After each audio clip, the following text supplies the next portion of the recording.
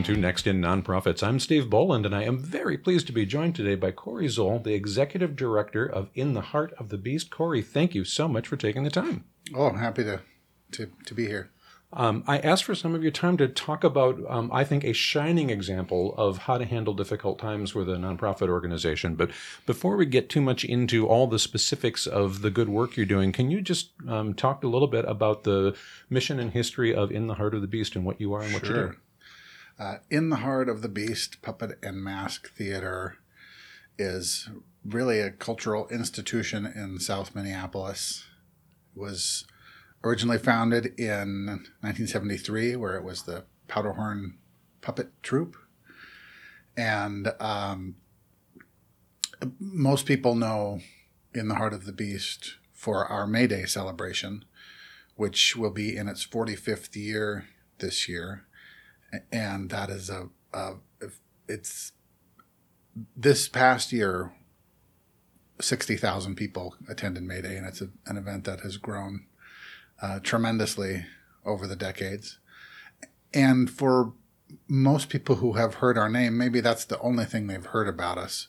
We also produce new original work for the stage. We have year-round after school and summer programming for youth. We have artist development programs. And I'm probably even missing something here. There's a whole lot of other work that we do here as well. And the historic Avalon Theater that you're in is well identified within the neighborhood, but a lot of people that know you may not know as much about this because you do have these very big public events that are outside, other spaces. You go to other communities. You bring your amazing puppetry, which is one of the things that I know and love from the organization, to lots of different folks. So can you talk a little bit about the history of owning the building and Sure. the location here in the neighborhood? Yeah, In the Heart of the Beast owns the Avalon Theater at 15th and East Lake Street in South Minneapolis. The building was originally a 1920s movie house, which got its first big renovation in the 30s. So the Art Deco facade that you see on the outside of the building now wasn't even original to the building. There's even an older facade under that. It was a family movie house. It was known for things like kids' matinees with yo-yo contests and family activities like that. It operated that way into the 1960s, I think, and was abandoned for a while, and then became one of the most prominent porn theaters in the Twin Cities for a time, part of the empire of Ferris Alexander, who owned a lot of adult entertainment venues. I'm native to this area. I did not know that part of the history. Mm-hmm. Oh. And this was a part of the Ferris Alexander empire. When his empire came to a close, the building was abandoned again. So now I think we're in the late 1970s, early 1980s. The building was empty for a time.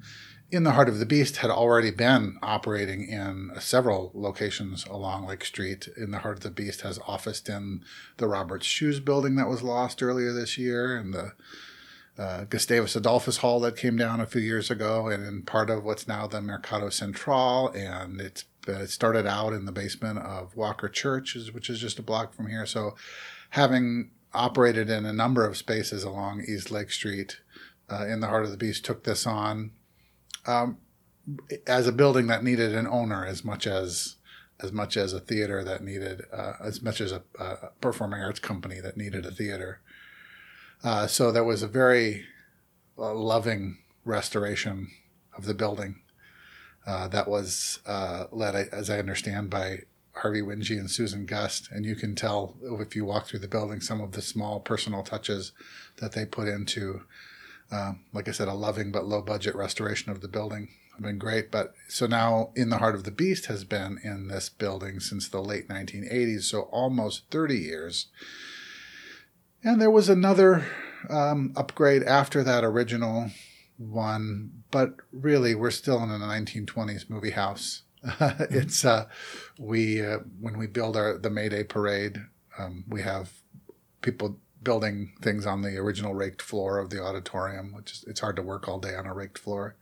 Our lighting grid is is perfectly serviceable, but it's homemade and it's hard to reach that. It takes extra work to reach that safely. And the air quality isn't so great in the building, and the heating and cooling systems are not so great. And we don't have a sprinkler system, and there are other just realities of being in a building that are almost 100 years old. But this has been, the Avalon has been, in this time, has been so many things to this community that it is certainly a giant asset. Right. So the organization's been around for a long time. The building's been around for a long time. There's been some amazing contributions, including, you started out by talking about the May Day Parade, which I think is one of the more famous things that the neighborhood would know about. But what people don't often see or don't often talk a little bit about is the ebbs and flows of organizational health over these kinds of things. When you're trying to maintain a building and an extremely large, very expensive and exciting community event, that sometimes when you're around those things and there's somebody walking around with a bucket and you throw $10 and you're like, great, I helped for the event and I'm done now and I've done my thing for the neighborhood group. And I don't know that charities often do a great job of talking about all of the things that it takes to maintain large events like that, large buildings that need tender loving care, all those parts of it. And you've made a decision just in this last couple of days here to make a fairly public announcement about some reductions in programming as a result of trying to do all those things without the levels of support that have been necessary for the last several years.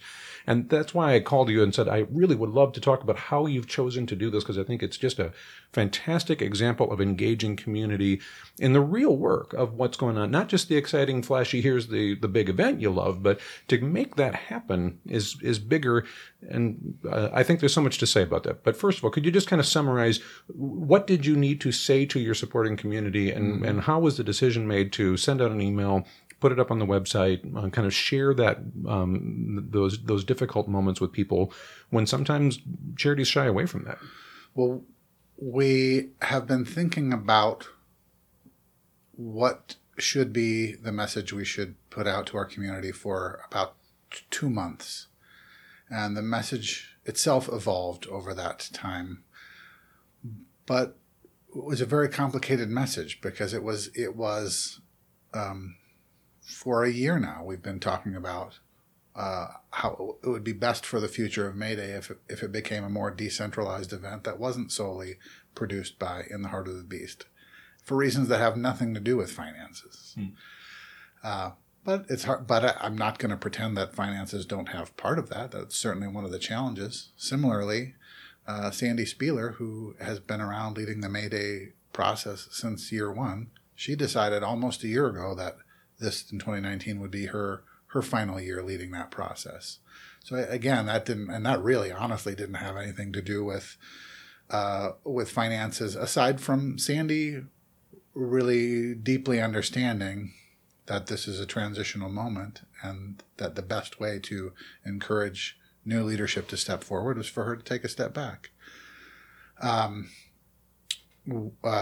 so then later in this year, in November, when some income sources that we had been hoping for didn't come through, and we realized so that therefore we wouldn't be able to do some projects that we had hoped to do, and we would have to lay off some staff to get through our fiscal year. Thinking through how to share that information was really hard. So we thought, we can make these, trying to decide which order to make these announcements in, stirring that all around. And what we all at the table would keep getting back to would be, this is really complicated. Yeah. And that was the decision we made.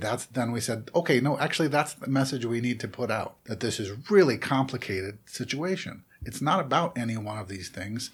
It's about many things coming together at the same time. And so we shifted to thinking of the best way to express the complications So you didn't shy away from the difficult part of that message right away in the first communication, which is that this will be the last May Day parade that In the Heart of the Beast does on its own in this way.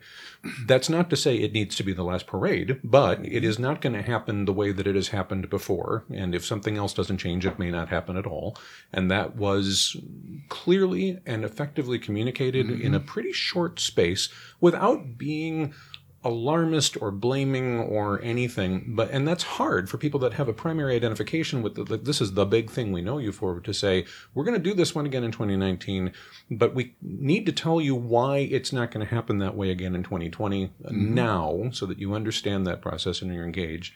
But I got the email as a In the Heart of the Beast subscriber, like a lot of other people did. And the email message was relatively concise, not alarmist, not blaming, but I think good. But what I think was just a fantastic idea, linked back for substantially more information. If you really want to know the in-depth of why it's complicated that you talked about, you can go to their website and spend a fair amount of time reading the real information about why it's complicated. And I did, because I thought you did just such a fantastic job as a team of messaging everything that I might need to know as a supporter of your work to know where we got to this point. Not necessarily we absolutely know for sure how we're getting past this point, like, here's the path forward for certainty, but really great layering of a fairly shorter message to make sure everybody got some knowledge of what's happening, but more information for those that cared for it. And I'm wondering how, in your couple-month process of deciding how to communicate, you decided to kind of provide that level of depth for people that want it, and at the same time try to keep that initial message more accessible and shorter so that people didn't feel like they were being overwhelmed. Well, I, as a communicator myself, tend towards writing things that are far too long. But I know that about myself, and so that I've gotten to the habit of, when I really want to get into the details in written communication, I'll do that, but then I need to have a summary. So I think it started out as an announcement, and it grew and grew in length, and we realized, this is now becoming something that is too long to use as a press release, and so we came to the decision to make that a separate document and really not shy away from going into all of the detail in the longer piece, and have a shorter piece of communication that would be more concise. Was there concerns from anybody on the team, though, that if you're going to be a little bit short, that folks might misunderstand something, or they may feel something if they didn't read the whole story? I mean, I think that's one of my challenges as a writer is, if I ask people to read more somewhere else, that they're going to draw conclusions before they get to that other place. And that's tough. That's a hard decision, especially when the news is a little challenging, when it's not just like, we made our bazillion-dollar goal, and here's way more information about that. Probably I'm not going to click through to read all the rest of the information about all the good news. I get it. It's good news. Thank you very much for sharing it. And I'm moving on. But when it's when the message to your point is it's more complicated, segmenting that is hard, and feeling it. But I got to just think that as you were talking within your team, your board of directors, your staff, that there must have been some feeling of, what's the right level for that first communication, and when do we start to separate the rest of the info? Sure. At this point, I wish that my communications director, Claire Curran, was here with us, because she gets most of the credit for how nicely those communications pieces flowed in and out of each other and worked well together. If you asked the question, was there fear on the team that this was going to go the wrong way? Certainly there was. A couple of days out from making that announcement, I'm very pleased that almost all of the response have been responses of support. Mm-hmm. People seem to be seeing the bigger story. The only people that I'm aware of that really got it wrong was the editors who wrote the headlines. I wouldn't say the journalists who wrote the stories got it wrong, but headline writers have their own specific task, and those were the only places where I saw anybody saying that this is a decision to end May Day, or that this is the last May Day. It's a more nuanced thing than that, and I'm really pleased with how almost entirely that is the message people received. So I think a lot of other nonprofits are concerned about sharing anything that might be perceived as this is going to be the last one. That some existing funders may go, well, that's over. I'm done participating now. I just won't be there anymore because that's already a done deal, and I'll take my charity elsewhere. I don't believe that that's the real world, but I think that there's a fear in nonprofit organizations that if you try to communicate challenging news, that you're going to lose potential supporters. So you went ahead and communicated the challenging news anyway. I assume somebody raised the red flag of, if we say this publicly, other funders may not come to the table. Is that correct? Yes, we certainly talked about that a lot. And as I started saying earlier, the reason for In the Heart of the Beast to no longer produce Mayday on our own has to do with a lot of things beyond the financing part of it. Yes, it's true that in a typical year, this event costs us $20,000 or $30,000 more than it brings in. And last year, that number was more like $50,000, and we can't keep doing that. But also, it is an event that is simply of a size that a single nonprofit like ours just doesn't have the infrastructure to keep it up.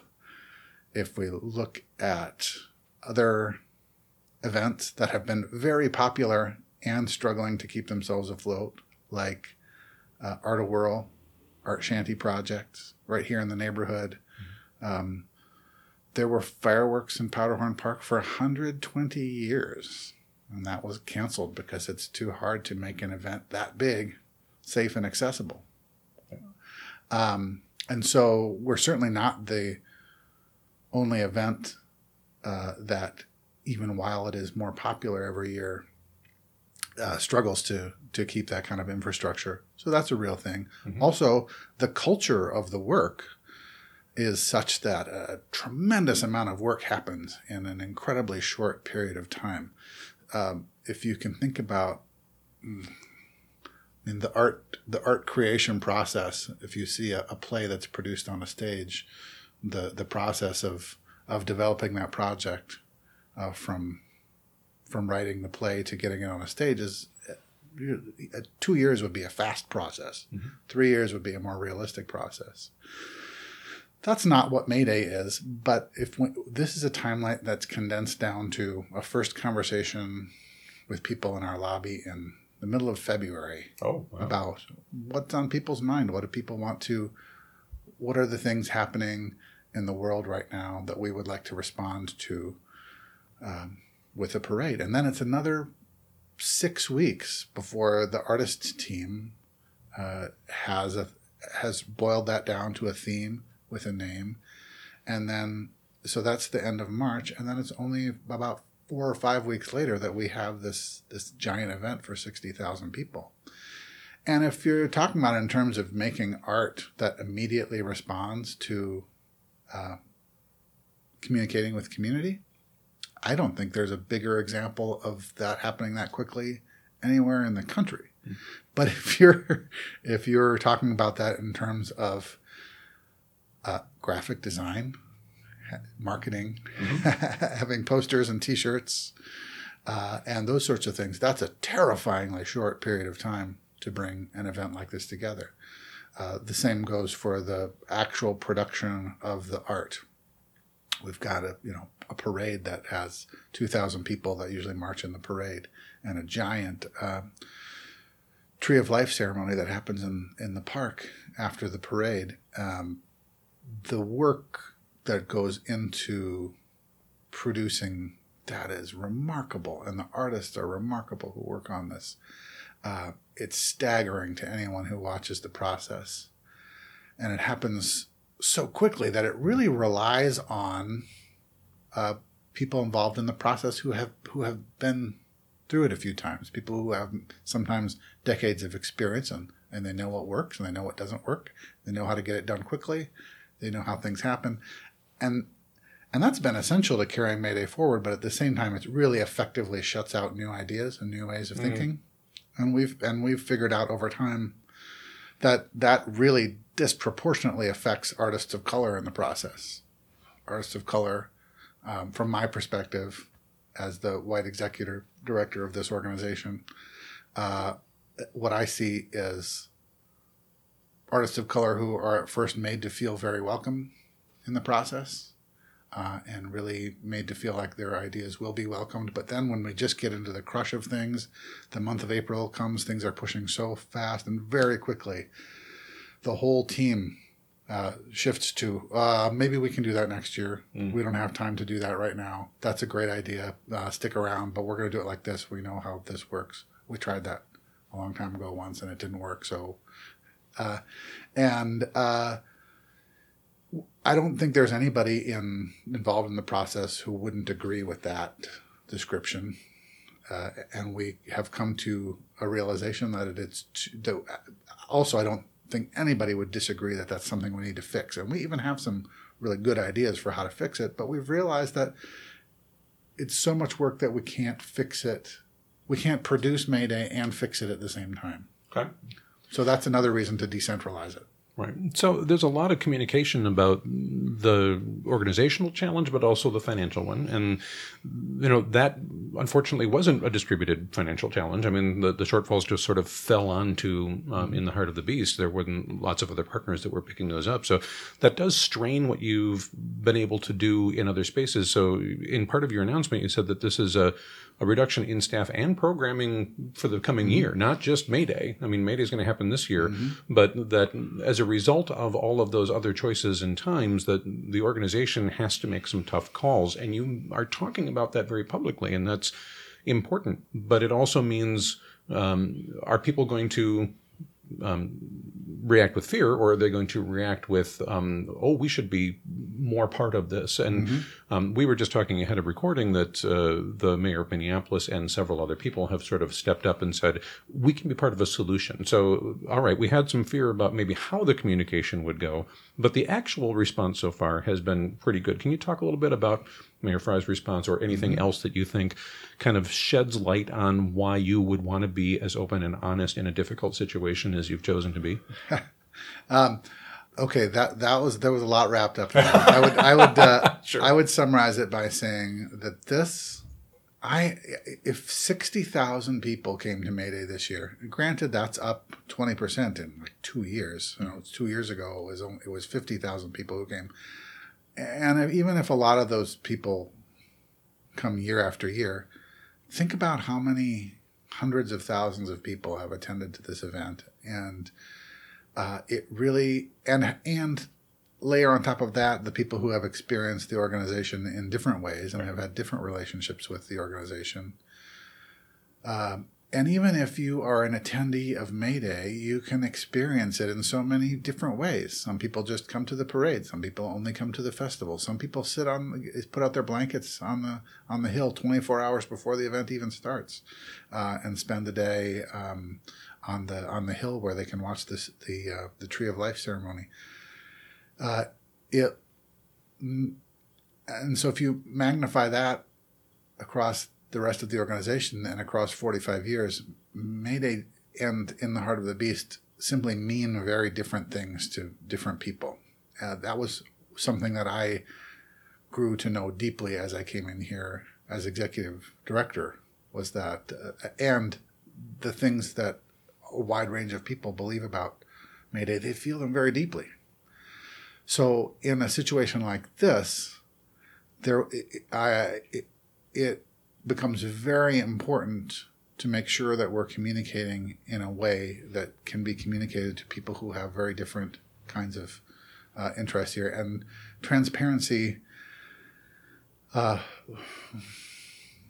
seemed like the best way to go, because again, the message was complicated, defining the audience is complicated, and 45 years of organizational culture make things complicated and sticky. And we came to a realization, maybe mostly pushed by me, but certainly supported by people around me, that really the only way we can keep doing this, if we can keep doing it, if we can do it honestly, be honest with ourselves, be honest with our neighbors, be honest with our funders, be honest with the media, and take the leap of that. Yes, people might get it the wrong way, but if we can't get to a place where we have the same understanding of how this works and how it should work, it's not worth doing. You made the decision to go out and do that. This is just a few days ago as we're recording this, so this is very new. But according to the newspapers anyway, or the stuff that I've read, the initial response has been very, very positive towards the public conversation on this. Not, oh my gosh, In the Heart of the Beast is going away, and that's the end of it, and we should all run away and cry. But rather, we should be thinking about this problem differently from a whole community perspective. And I threw so many things at you just a moment ago. Let me just come back to one of them, which is the mayor's response. I think was a good emblematic kind of vision to point to of saying, can you just kind of characterize how you understood the mayor's public response or anything else about the work? So again, adding on to my previous response, because there are so many different communities to whom May Day and In the Heart of the Beast have different meanings, people are having different reactions. And I am actually staggered at how overwhelmingly positive the reactions are. There are people who are just only getting as far as that headline, and they're taking away from this that this might be the last May Day, and that is frightening and sad for people. And that's a fair reaction because we don't know what's going to happen next with May Day. So there's that thread. But I wouldn't even say that was a major thread. More people are saying, we're being flooded with responses that say things like, "This is why May Day is why I live in South Minneapolis. May Day is why I have a career as an artist. May Day is why I made a decision to live in this town because I happened to be visiting when May Day was happening, and I couldn't get out of the neighborhood because of the traffic. So I got out and looked what was happening. Better rent a place." The traffic was so bad, she just rented. And we have had, and so you asked about the mayor. The mayor called me yesterday, as did the chair of the Minneapolis Parks and Recreation Board, Brad Bourne. We heard via social media from our new county commissioner, Angela Conley, our city council member, Alondra Cano. And the message from those folks is acknowledging that this is an important part of what is happening in South Minneapolis and in Minneapolis in general, and they want to be part of a solution.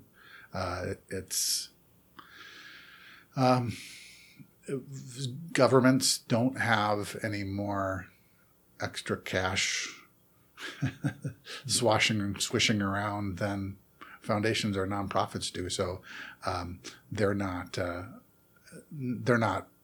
sweeping in and offering to solve the financial problem with a giant check. Right. But they'll be here. But I've already had a follow-up conversation with the mayor's office about what things we can do. There are specific costs related to May Day that we pay to the city that they may be able to help us out by providing less expensively or at no cost. Similarly with the Parks and Rec Board, because we have the festival in Powderhorn Park, and those folks have always been very supportive, and again are looking want to find new ways. And I do think those public partners in a future May Day that is less centered on In the Heart of the Beast, I do believe those public partners make sense to have as partners that are holding up this festival. Yeah. So I think acknowledging that May Day is a signature event that's associated with In the Heart of the Beast, but certainly not the only thing. As you point out, it's an extremely busy amount of work to do the event, but there's 360 some other days in the year that you're not doing May Day, that you are doing other things in the community, that people come here, you go out to other community events. Do you get a sense yet of how the message is starting to resonate with other people, that the institution that is In the Heart of the Beast has its own things to work out with community beyond just that one event. And, you know, one of them is about the Avalon, is the building that you're in that have been caretaking for decades. You know, running a building for a smaller arts organization is challenging. You know, sometimes people think of it as a revenue source, like, oh, you can rent that space out, and isn't that great? But it's also managing a facility, which is not necessarily what most artists want to get into art for, is to become facilities managers. It's not like you can't do it. But I do want to ask you to talk a little bit about how owning and managing a building and being a 365-day-a-year operation also comes into play with your challenges and kind of how you move forward with those two things while other people maybe are kind of responding more about May Day. Mm-hmm. One of the things that we've figured out in the past year is that where it costs us about $100,000 a year to own this building, and so that would include all of the expenses from our mortgage payment to paying somebody to shovel the sidewalk, paying the utilities. We tried to include everything in that number. And for that reason, some people feel like, gosh, that's far too expensive. We would be better off if we let this building go and we rented office space and maybe some studio space elsewhere. And then when we need a big performance space, we can rent one. Well, what we figured out was that with current market rates, renting, if this theater is about 8,000 square feet, if we rented between 2,000 and 3,000 square feet of office space with some studio space, the cost would be, the middle of that price range would be about $100,000 a year. Mm-hmm. So we wouldn't save any money by not being in this building. But we know that performing arts organizations are struggling with the cost of performance space, whether they own it or rent it. Yeah. There are plenty of arts organizations that have owned buildings and fallen under the weight of the debt with those buildings. And part of that goes back to even more than a decade ago, when it was very easy for an organization to borrow against the value of its building to pay operating expenses. That was a trap that some organizations fell into. Or the buildings become, if an organization is in a rental position and buildings become more valuable for other uses, for landlords, rents go up. It's been, this cost of space is up quite a bit. The one thing that seems contradictory to me, at least on the surface, is there are other theater venues that more specifically rely on rental income from other theater companies to pay. Those folks are reporting that they're not filling their weeks, which tells me, which especially after 2 years of losing arts venues in this town, including the Soap Factory and the Red Eye losing their space, Intermedia Arts losing their space, Patrick's Cabaret losing their space, Bedlam Theater losing their space. I might be missing somebody else. That the idea that rental venues aren't full every week is confusing. What it tells me is that even for those arts entities that would like to rent these spaces, the market rates are too high. It's becoming incredibly expensive, even for those arts organizations that don't have a permanent space that they own or rent. I think that's an important learning to share with the whole community as this process goes on, that this is not a unique thing to the Avalon Theater or to In the Heart of the Beast, but rather if we look at the cost of accessibility for smaller arts organizations, because there are certainly in the Twin Cities and many communities around very, very large institutions, multi-million-dollar venues that are, I'm sure they're just fine, that this is working. But for the more moderate-priced organization to say, if you've got a more volunteer-based troupe that relies on ticket sales and doesn't have a load of donated revenue to make up the cost of the venue itself can really be, well, we're going to do a weekend and not 3 or 2 because the cost of that space is just more than we really want to be able to bear. And if we crush our audience into 2 nights instead of 6, maybe we'll do a little bit better. So seeing those more weekends available is an interesting indicator to bring more people to the conversation that you've started here, I think, about how do we preserve the venues that we do have and make them accessible so that those of us that want to see that particular performance aren't, if I'm out of town that weekend, I've lost it, right? I don't get to go. And I'd love to be able to know that there's more opportunity to engage. But it's a real problem both from the producing organization as well as the kind of building owner organization. Do you start now with talking to other partners that still do have spaces that are about what are we doing to understand this problem better? Or what's the next step in acknowledging that that's an issue that's broader than just in the heart of the beast? Right. One of the things you brought up was squeezing your work into one weekend instead of two. Really, what a lot of theater companies find is their productions break even budget wise on the third or fourth or fifth weekend, because it really takes some. In the previous generation, a lot of theaters depended on the sale of season tickets as a large part of their income. That has largely disappeared. People decide on Friday what they're going to go do on Friday, and they want to buy tickets on Friday. And so it's harder to plan ahead. And when that is the way that people buy their tickets, it sometimes takes 2 or 3 weeks for the hype to build. So typically for a theater company that is doing a run of a show for 4 weeks or 5 weeks, the attendance really starts to build that whole time. So that's another direct impact of the expense of space. Usually, like with any other kind of thing you're producing, as you produce more iterations of it, the unit price goes down, right? Sure. So if you can keep audiences coming in over a long period of time, you're able to cover more of the initial investment of the production.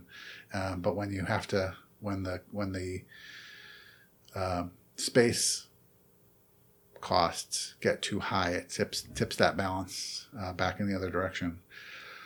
Yes, we definitely see if there's going to be a future for this organization, and we are not giving up on that yet. If there is a future for this organization, we know it will be dependent on sharing this building more, whether that is something that is straight up rentals, or if that is sharing this space with 2 or 3 other performing arts organizations all year, or some other scenario we haven't thought of. About a year ago, we got a beer and wine license. We do some rentals here. It's pretty informal. We do rentals when people call us and ask us if we're available. So call us and ask us if we're available. We certainly have some space open this summer during what are typically our slower months here, and that is, and what you mentioned, talking to partners and other organizations to see who might be interested in partnering on sharing space or renting space or something radical like merging as organizations. Those are exactly the kind of conversations we want to have in the coming months. And I think you hit on something there that's really important, is if you're going to have a partnership long-term with anybody, that transparency that you're showing to the community is that first step, that they're not going to feel like they've started a conversation and then they get in like, oh my gosh, these guys are failing. They're going to close the door tomorrow. I didn't know that. And now I've spent all this time in conversation. I think everybody understands where you are, that there is going to be some reduction in staff and programming for the coming year in order to kind of balance things back out. But that's not the same thing as we've made a decision to shut the doors and we're going to go home. That's not what's being communicated very effectively here. So that level of transparency, I think, gives potential partners, both in the artistic world and in the funding world, an opportunity to step in and say, I get it. I know where we are. We know the value of what In the Heart of the Beast is. We know the value of what the Avalon is. Now we've got to figure out what's the solution while you're in this kind of restructured year of a little bit less staff, a little bit less programming, so that there's that opportunity to grow back. So we're running just about out of time. I do want to ask you to kind of talk a little bit about what maybe you hoped for originally when you started communicating very publicly, and where you think things may be going now next for In the Heart of the Beast. Mm-hmm.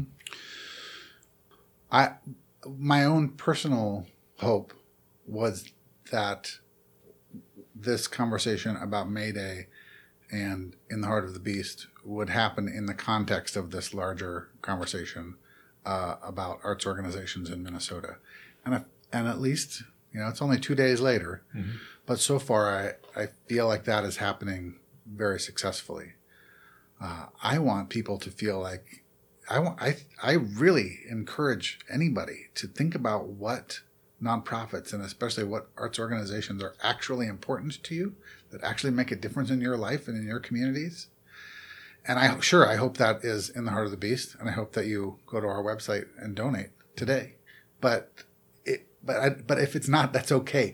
But whoever that is, maybe get in touch with them and see how they're doing, because this is a precarious situation for many arts organizations in Minnesota. We're going to have May Day.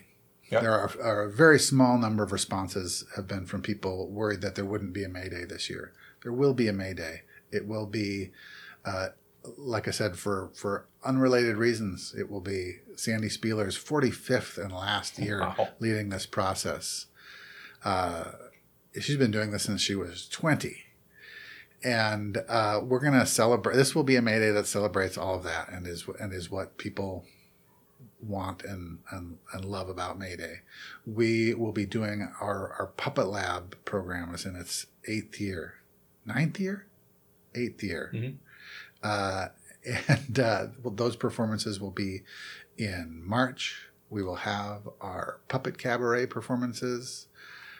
We will be continuing our educational residencies that we have planned. There was, again, very understandably, some people who we have contracts with have been concerned. Oh, are you still going to be able to come to our school this spring? Mm-hmm. All of that's fine. We're not this is not a crisis where we are broke today. Paychecks are mm-hmm. not bouncing, bills are being paid on time. This is about looking out 6 months or a year and seeing that this way of doing things, as we have known it, is coming to an end. And the best thing we feel we can do is talk about it. Yep. That is a fantastic sum up of the whole conversation. The best thing we can do is talk about it. And I think that's just inspiring. So one last question is, how can people learn more and stay engaged with your work? Sure. I would, as we have listed in the announcement, there are 3 ways to jump in here. Of course we want your money. This May Day is still projected to operate at a loss, whether or not you care about the future of the organization. And the organization could use the money because the more cash we have in the bank when May Day is over, the more options we will have available to us to rebuild our future. So money, sure. Your time. May Day involves up to 1,000 volunteers. Last year we had trouble filling all of our volunteer slots. So if you're somebody who does May Day every year, spend just a chunk of your day. We don't need your whole day. Or in the days before or after the event. Sign up. That's not hard to find on our website. Sign up for a volunteer slot. And we want your ideas, is the third thing. There's a place to leave concerns and questions on our website. I'm not going to be able to get back to them all immediately, but I promise to get back to everyone who leaves feedback there eventually. We want to hear from people who are interested in sharing who have ideas about things that might work, and those ideas are already coming in, and we already had some ideas coming from staff and elsewhere. But we want to hear from people about what they feel are the most important things in our work that we should carry forward, and also the ideas about what we can let go and what things might look like in the future. Outstanding. So that website is hobt.org, so you don't have to type out the whole in the Heart of the Beast. It's a nice little short one. We'll have links in the show notes to that and direct links to the communications so that people can kind of see some examples of if your organization is thinking, how do we talk about more difficult news and engage community? I would encourage everybody, read through every one of the different pages that offers information and engagement for community, because I think it's just great examples of how to do that. So those links will be in the show notes. And Corey Zoll, Executive Director of In the Heart of the Beast, thank you so much. Thank you.